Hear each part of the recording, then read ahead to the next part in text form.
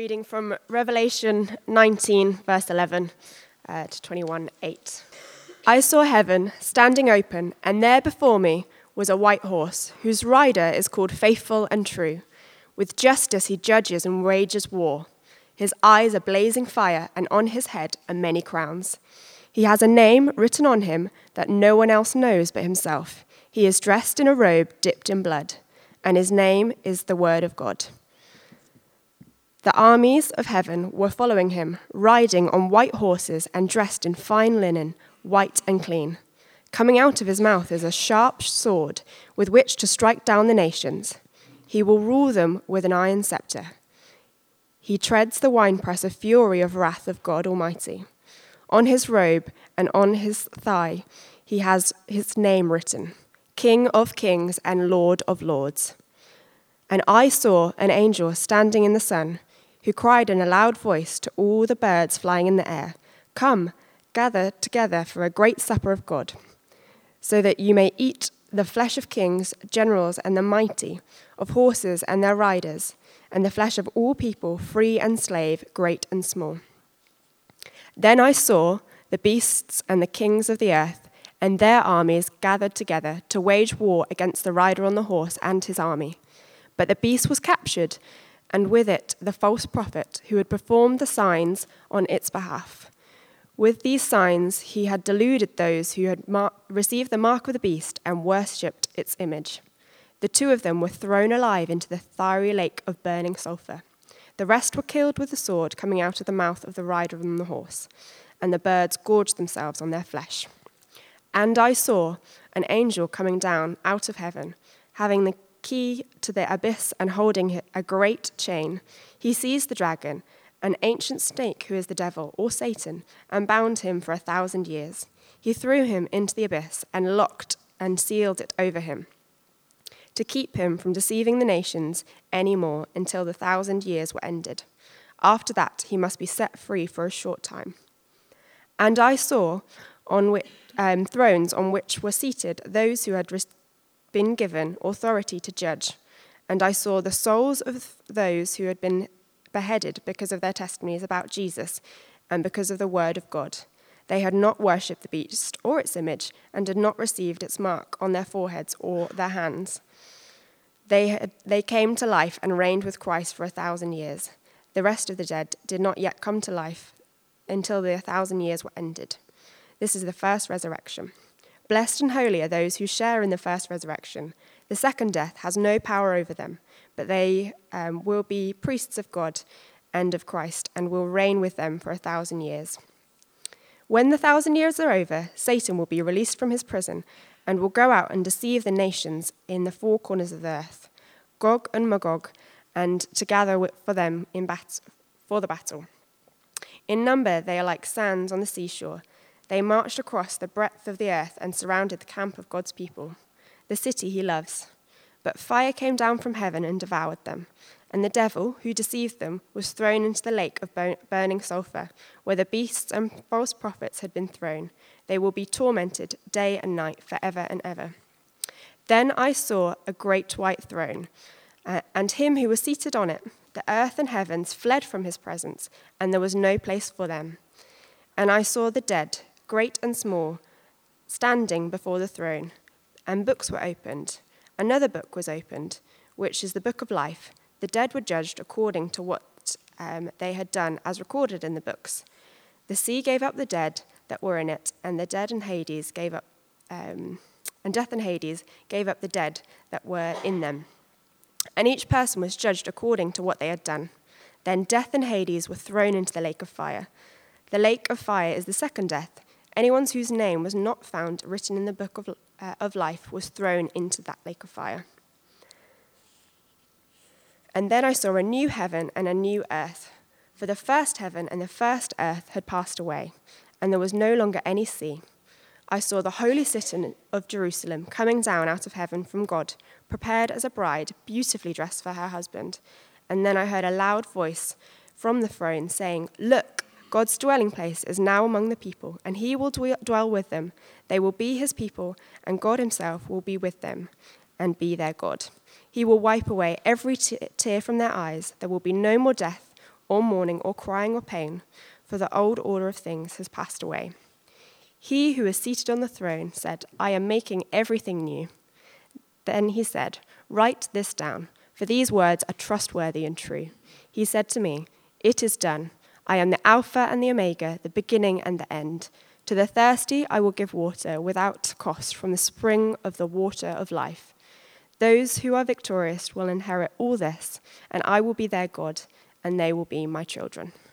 But the cowardly and the unbelieving, the vile, the murderers, the sexually immoral, those who practice magic arts, the idolaters and the liars, they will be consigned to the fiery lake of burning sulfur. This is the second death. Thanks so much, Lauren. That was a short straw of a reading, wasn't it? So well done. So here we are. We come, those of you who have been with us through this series, to the great war at the culmination of the story of Revelation. I think it's like the Battle of Hogwarts. I don't know because I'm not there yet. But, it could be Marvel's Endgame or whatever, where you've got all the forces of evil lining up on one side together against the forces of good. And it's this culmination of the whole story, the great battle at the end. And you've got the King of Kings and the Lord of Lords with the armies of heaven here. And then you've got the beast and the kings of the earth and their armies together who come to wage war against him. And it's this epic scene, and it's that moment in the film, the music's really ramping up and you're expecting this great and this mighty battle. Think in Lord of the Rings of Helm's Deep, as you just see that kind of orc army just stretch as far as the eye can see, and those few good guys just standing there bracing themselves. And so you might expect a cinema epic battle to unfold here before our eyes. This close-fought battle, lots of action, lots of close-ups and all of this. But of course it's a total non-event, isn't it? This is no close battle. This is no hard-fought thing where it hangs in the balance. It's not yin and yang. It's not good and evil counterbalancing each other. This is just a victory parade. That's all it is. It's a first-round knockout. And, if you were there at the fight, you would claim a refund. This is the culmination of the story of Revelation, indeed the culmination of the story of the world. And it's a victory parade for the Lamb, for Christ. And we see that in, you guessed it, 7 visions. I don't know if you spotted that on the way through, but we've got this series of 7 visions that Lauren just read to us that show 7 different perspectives on this return and ultimate victory of Christ. So if you do have the Bible open, it's going to really help to see this. I'm just going to run through this quite quickly. It's easy to spot. If you look at the paragraph markers in these red Bibles, they show it really well. And John repeats, I saw, and I saw several times. So it's there, verse 11 of 19. He sees the first thing. Then down in verse 17, the next paragraph, and I saw. Then verse 19, then I saw. 20 chapter 1, another vision. 20 chapter 4, another vision. Then over to 20 chapter 11. And then finally 21 chapter 1. 7 visions that John sees, different perspectives on this final victory of Christ. And as these visions are layered up, they build up this picture of Jesus' total defeat of all of his and all of our enemies. And so as it's not a series of visions. So it's not that John, these things are happening one after another, but it's a series of visions that he sees of basically the same stuff going on. That's often what we've seen in Revelation, hasn't it? You're seeing different things from different angles, and they're unfolding side by side. Angles on the same events. So we're not to put these things together in a chronology like a sequence of events, but we're to see they're showing us angles on the same thing, the big picture. And in particular, it's worth just saying, we've said this earlier on, but it's worth saying at this point of the series, these visions aren't given so we can crack the code on what is going on in the world and predict when the end of the world is coming. It's less important about when these things happen. The really important thing is that they will happen. And you can bank on that. Now, let's get our bearings first of all, and then I'm going to kind of stand back and we're going to see 3 things that these show us. But I just want to briefly map out these visions before we dig in a bit more. So the first vision, verse 11 of chapter 19, is basically the vision of Christ, the conquering king. It's a picture of his second coming as he comes in righteousness and with all authority. And that's followed by the second vision in verse 17. And basically this one is very super short, but in pretty graphic and gross imagery. His victory is being announced by this angel who is standing in the sun. And the victory is that all those who are opposed to him will be overcome. And then that's followed in the third 3, 4, 5, 6 visions from verse 19 of chapter 19 onwards. We see Christ's total and utter victory completed as he defeats and he throws down all his enemies in perfect judgment, one after the other. So firstly, it's the beast and the false prophet in verse 20 of chapter 19, thrown down to the lake of fire. Then in chapter 20, verse 10, it's Satan. And then finally, it's all who have rebelled against him, along with death and Hades in verses 14 and 15 of chapter 20. And so verses 3 to 6 are kind of seeing his complete and final victory, one after the other over these things, followed by, in 21, the seventh vision, the renewal of all things that comes from this victory, the new heavens and the new earth, some verses that are very familiar to many of us. You see, not only does history belong to Christ, but so does the future. And so these perspectives on Christ's future victory are given so that we know how to live now in light of this coming future. It's a vision of the end, yes, but it's one that very much impacts life in the here and now. So that's the big idea. 7 angles, 7 perspectives, 7 visions of this victory of Christ. Here's the 3 things that I think we are to see and we are to respond to. Firstly, see the coming King. See the coming King. And it's this first vision, really, which is in verse 11 of 19. This is the final main piece in that Revelation gallery. Remember, we said there's 3 big visions of Christ in the book of Revelation. It's a revelation of Jesus Christ. The first one was the risen Christ standing amongst and with his people, the church. In chapter 1, this risen and ruling King amongst and with his persecuted and suffering church. The second vision was in the middle, Revelation 4 and 5, and it's the vision of the throne room and of heaven and of the Lamb at the center of the throne and the worship of heaven and the Lamb who rules over all of history. And then here is our third and final major revelation of Christ, which dominates this last section of the book, and it's a vision of the good King who returns in glory, who returns in righteousness and power, and who brings heaven to earth with him, who comes in justice and righteousness. This is a vision of the second coming of the Lord Jesus Christ that will end history as we know it. Now imagine, with me if you will, imagine a good king back in the old days who's been away from his kingdom on his travels. For whatever reason, he's been out there and away for a period of time. And he returns to his kingdom and he finds that things are not as he would have them be. They're not as he would wish. Rebels have claimed his throne. Evil and injustice is running rife through his kingdom. His people are suffering greatly under the oppression of it. And his intentions for his kingdom are not being realized. And a good king who returns to a kingdom there will come and he will set things right. He will claim his throne again. He will bring justice. He will punish those who have been doing evil. He will restore good and flourishing. He'll uplift the poor and needy. He'll bring his kingdom back to where he wants his kingdom to be, to flourishing and life. This is the vision that we have of the return of Christ. This is the King coming back to bring back all that he intends. See, we shouldn't miss that he is a good king. Do you see his name here? He is called Faithful and True. That's a name that captures his nature, faithful and true. He rides on this great white horse, white being a color that represents purity and righteousness. There's no shadow with him. He's perfectly good in every way. His eyes, we read, are blazing fire. We've seen that already, haven't we? Revelation 1. His perfect wisdom, his righteous judgment, nothing hidden or missed from him. In fact, we're told a few times his name. He's also called the Word of God, and he's called King of Kings, Lord of Lords. It's tattooed up his leg. And yet we're told that he has his name written that no one knows but he himself.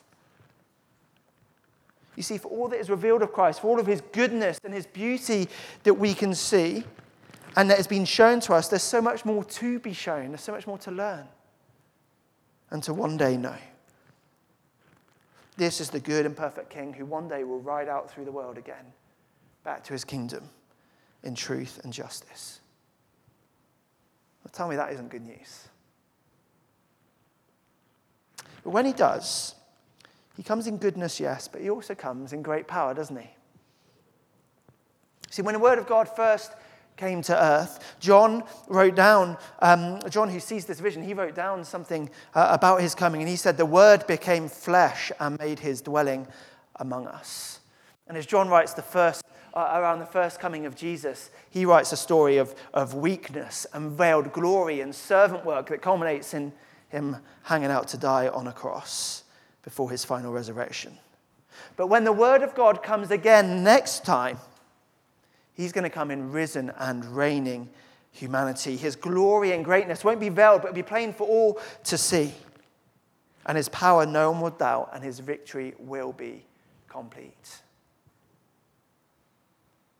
See, John sees here that he has many crowns on his head, and he has this sharp sword coming from his mouth, and he's got the armies of heaven following in his way. This is the King of Kings and the Lord of Lords. This is the conquering king who comes to rule the nations with an iron scepter. The one who comes to make the nations his inheritance, the ends of the earth his possession. Here he is to renew his kingdom once more. And so he's riding out here in his second coming on a world where millions of innocent babies have been aborted, where child soldiers are groomed, where women fear their safety as they walk the streets, where disease just runs ravage through the world and just ruins people's lives, where families and homes have been ripped apart, where injustice so often reigns, where death reigns over everything, and where people politely and quietly just live their lives. Lives that he gives them and he sustains for them each moment with no respect, no love, no acknowledgement of him. See, this is the king riding out on a world where he, when he first came, was hung out to die on the cross by people who he made. And here he comes to put an end to all that is wrong, to put a stop to those things. And so that's why, firstly, the false prophet and the beast in verse 20 of chapter 19, and Satan, as I said, in chapter 20. And finally, all of those who have just decided that life is better without the God who made them and loves them are thrown here, we see, into this lake of fire. One after the other. Each of those who've made themselves his enemies, those who have elevated themselves and put their agenda and their ideas and their ideologies before him, the nations and the kings of the earth and the powers that be in the world that have risen up against him and his anointed, those who have lived independent lives from God and rebelled against his rightful claim over them. Well, they're all brought to nothing. They're all found wanting before the truth of God's word and this Messiah as he comes and strikes them with the sword of God in his mouth. And this is what Revelation calls the second death. You see, it's important for us to talk about this because there is a death that is much greater, much more significant and much more terrible than our physical death. And it is this second death. And we're warned of it here. The Bible says the wages of sin is death. This is an eternal death under the just punishment of God. It's the full, final, and irreversible separation of people from the God who made them in his image and loves them. There is no way back from this death.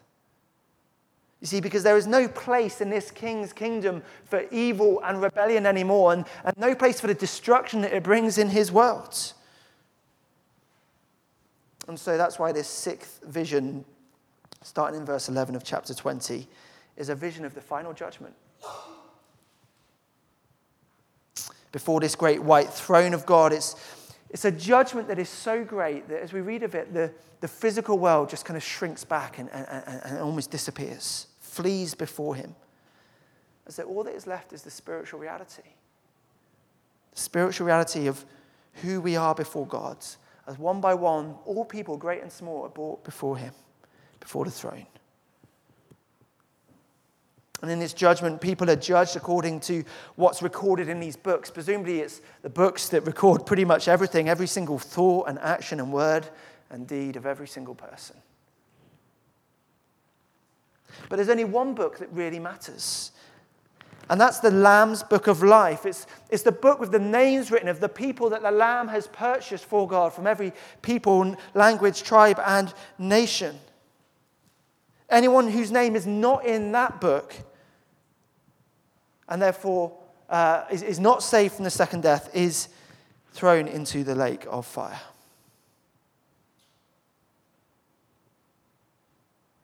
Christ will purge his world of all evil in the end. He will. Here in the third last chapter of the Bible, he is undoing and overcoming what happened in the third chapter of the Bible. The place where evil and rebellion and sin came into this world as an invasion from outside. He is now casting it off, sorting it out. The sin and evil and rebellion that has invaded and ruined the world will be done away with. This is the work of a good and a perfect king. This is the work of one who is faithful and true. This is the work of one whose love for his world is so great, so great. This is the work of the King of glory. You see, there isn't a great spiritual battle at the end. There's just a final victory. The great spiritual battle is now. The fight is happening over the souls of men and women, even this morning. Even as you hear these words, there's warfare over your soul. And so that's why we turn to this second thing we need to see. See, that's us seeing the coming king. Here's the second thing. See how you reign with him. Now, this is true to you if you're a Christian. See how you reign with him. Here we're going to focus on these fourth and fifth visions in the middle of chapter 20, verses 1 to 10. And they're so helpful because what they do for us is they show you now, if you're a Christian, how you can relate to these future events in the here and now. Okay? Well, these are among some of the more controversial verses in the Bible. And there's a variety of ways that people understand them. They refer to this period about 5 times, this period of 1,000 years, which people know as the millennium. And listen, some of you have never heard it, and that's probably better that way. Others like nothing more than debating it at great length whenever you possibly get the opportunity to do so. Let's just acknowledge it's not the most important part of Christian belief, what we do or don't think about this thing called the millennium. But how we understand it does impact how we live life, here and now. So it's worth thinking about it. So some people think of it as this future golden age coming for the church. And so they've got really high expectations of what life should look like for Christians in the church today. Others think of this millennium as something that's coming, the good times that are coming after Christ returns. So they've got really low expectations of what life will look like for Christians in the church in the here and now. And everything's pretty doom and gloom until Christ returns. I think the best understanding, which fits with lots of what we've seen in Revelation, not to mention the rest of the Bible, and certainly fits with our experience, is the millennium is right here and right now. We are living it. In these visions, in the fourth and the fifth visions at the beginning of chapter 20, what we get is the backstory of life in the world being filled in from the perspective of the end of Christ's final victory. So it's like a flashback from Christ's victory back to what it's like in the here and now. Now, let's just look at it briefly and see what it says. As with other numbers in the in Revelation, as we've seen, they're symbols, not statistics. So 1,000 years isn't a kind of literal amount of time, but it just means a really long time, basically. It's that simple. And during this really long time, 2 things happen. The fourth vision, this is what happens. Satan, who is the deceiver, is bound and imprisoned in the abyss. He's thrown down. So Satan goes down, and in the fifth vision, the second thing that happens in this millennium is the people of God are raised up. The people of God share in the first resurrection, and they're raised up to heaven with Christ, where verse 4, they sit on thrones and reign with him. And then at the end of this period, in verse 7, this really long time, the restraints on Satan are to some extent released. He's set free for a short period of time, and he goes out to deceive the nations across the earth and to gather the nations for this great last battle against God's city and the people he loves. But we know the outcome of that, don't we? Because it is actually his last stand. He thinks it's his final flurry of glory and all the rest, and all it is his defeat and his final destruction. Now, not only does this reflect and interpret for us our experience, but it also tells us, if you're a Christian, how to live in the here and now in light of what is coming. how to live faithfully for the coming king. You see, Satan attacks, and the way he attacks is by trying to deceive. But still, Christ reigns, and we reign with him. You see, Christ is on the throne this morning, and we too are on mini thrones if you're a Christian. You just picture that in your mind. Close your eyes for a minute if you want, but picture heaven however you do. And right now, spiritually speaking, you're sat in heaven next to Jesus, sat on a throne, ruling with him. And yet Satan attacks by deceiving, verses 3 and 8. And he will again and again, the father of lies. He hides or he distorts the truth. He convinces people that a lie is the truth and keeps people from the real truth. He blinds eyes and hearts to the glory of God in Jesus Christ. But he is chained and he is bound. It's like he's on a leash. She's doing it a bit, but only a little bit. Or only so far. He's limited in the amount of destruction he can cause by his deceptions. Jesus, when he was one time just describing to some of his friends what his life mission was about and what he was doing, he described it in these terms. He said, I'm like a strong man, and I've come to overpower and bind up Satan. And Jesus did that through his cross and his resurrection. He bound up Satan. He diffused the power of his deceit. He disarmed him from actually having anything to come against God's people. His lies were once and all proved false and worthless. Because our sins no longer will stand against us because Christ has died for them. He showed that, yes, God is good actually in all things. And yes, God does love his people, and he's shown it and demonstrated it. And though Satan, you can't take God down. And though Satan, your rebellion won't last forever. And yes, love does overcome hate, and good does triumph over evil. One after the other, Satan's deceit and his lies were being bound up by Christ in all that he achieved on the cross. And yet Satan's tricksy, so he's still at his work today. He's bound and he's chained, but he's still trying to go out and deceive. So God's word says the God of this age has blinded the minds of unbelievers so they cannot see the light of the gospel that displays the glory of Christ. People are blind to who Christ is. Some are, but not all.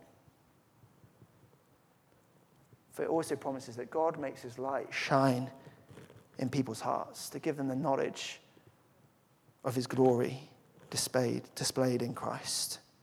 And so people from every language and people from every nation and every tribe and every tongue today will and are believing in Jesus as Lord. Satan's deception and lies have not worked on all people.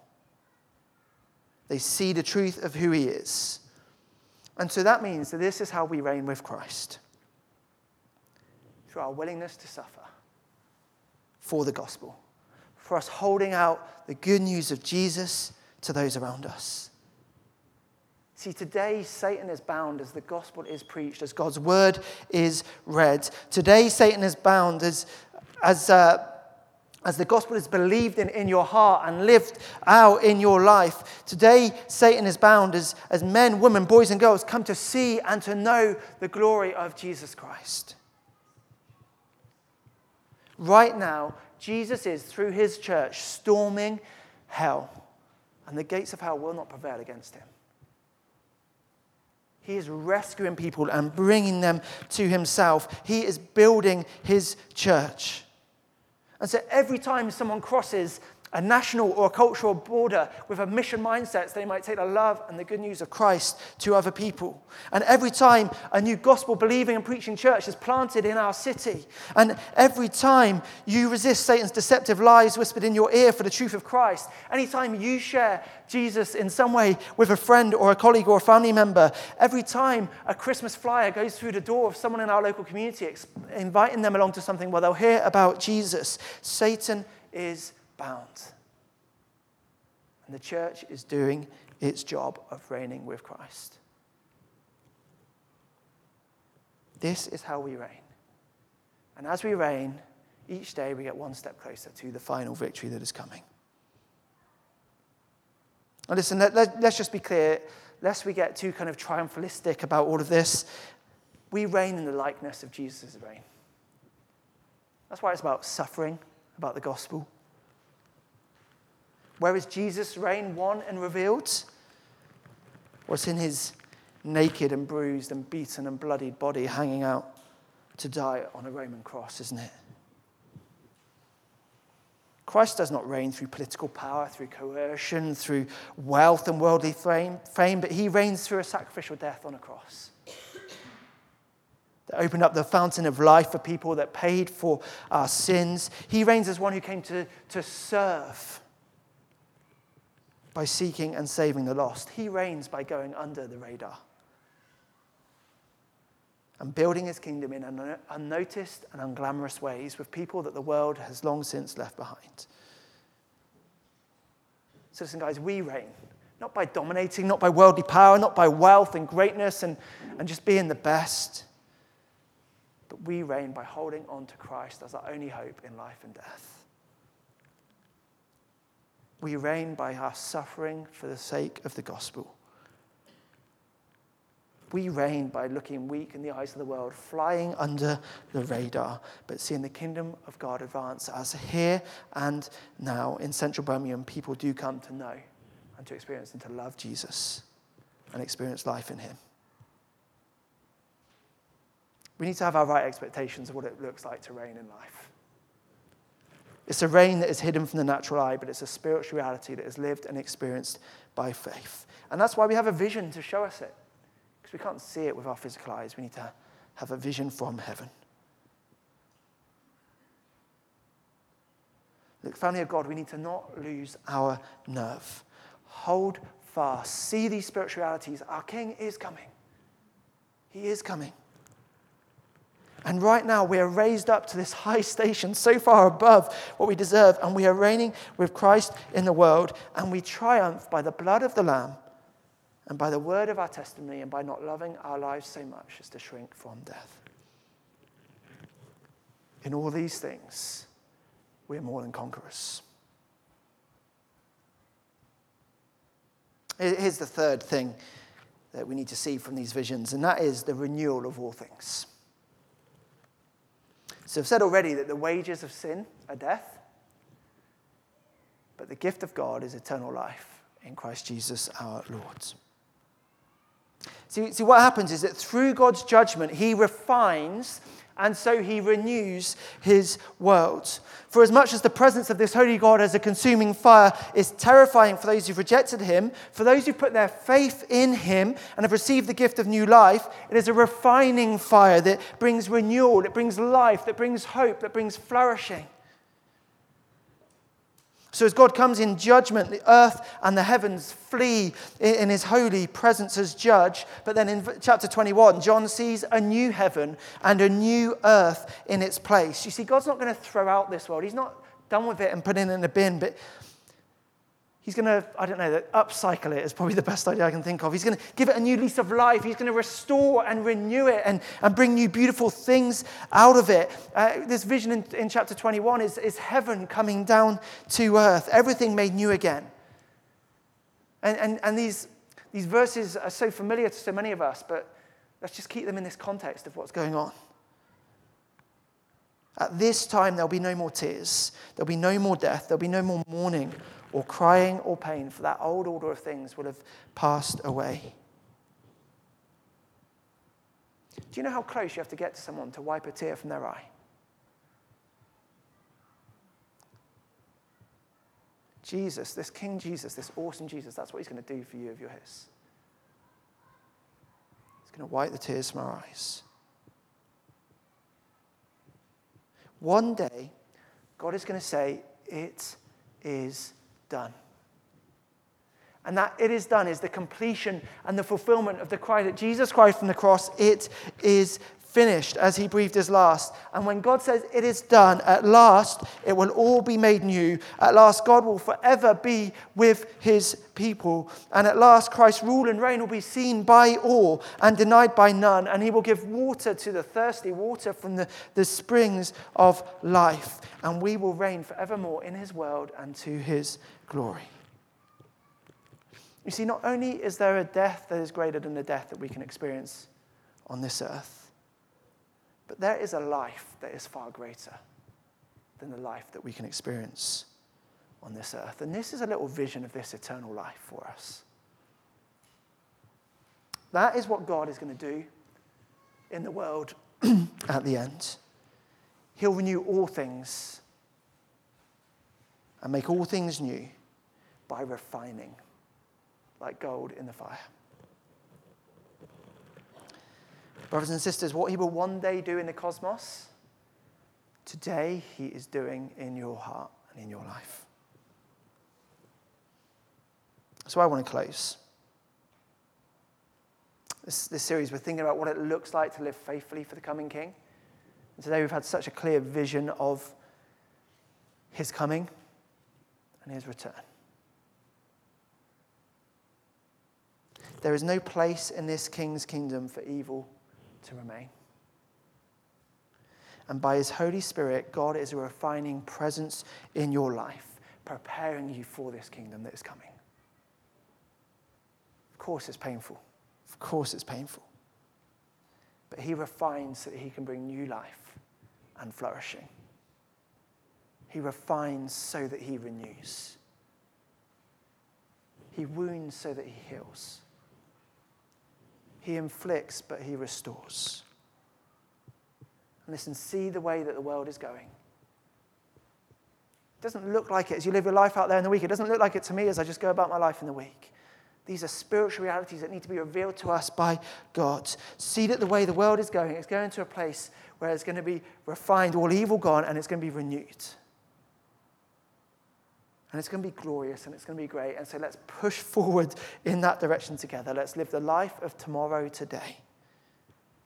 And let's wait patiently and expectantly for our King to return. And we pray for us as we do that.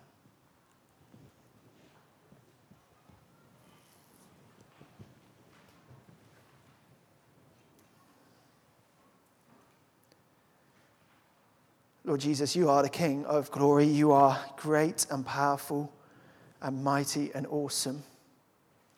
And we stand in awe of you. And yet you're also good. You're a servant. You are humble. You are full of love and grace and forgiveness and patience and forbearance and kindness. And just week by week, we just try and we can't get these things together as we grapple with you, but you are great. And we see these things in your first coming to take the rap for us and to die on the cross. And we see these things in your second coming to finish what you have started, to restore and renew all things. Lord, where you are doing a refining and a renewing work in our lives today, would you help us to submit? Would you help us to allow that work to happen and not run and not flee? And would you please bring the life for which you have destined and purposed us, the life that you want for us? Lord, if there's any today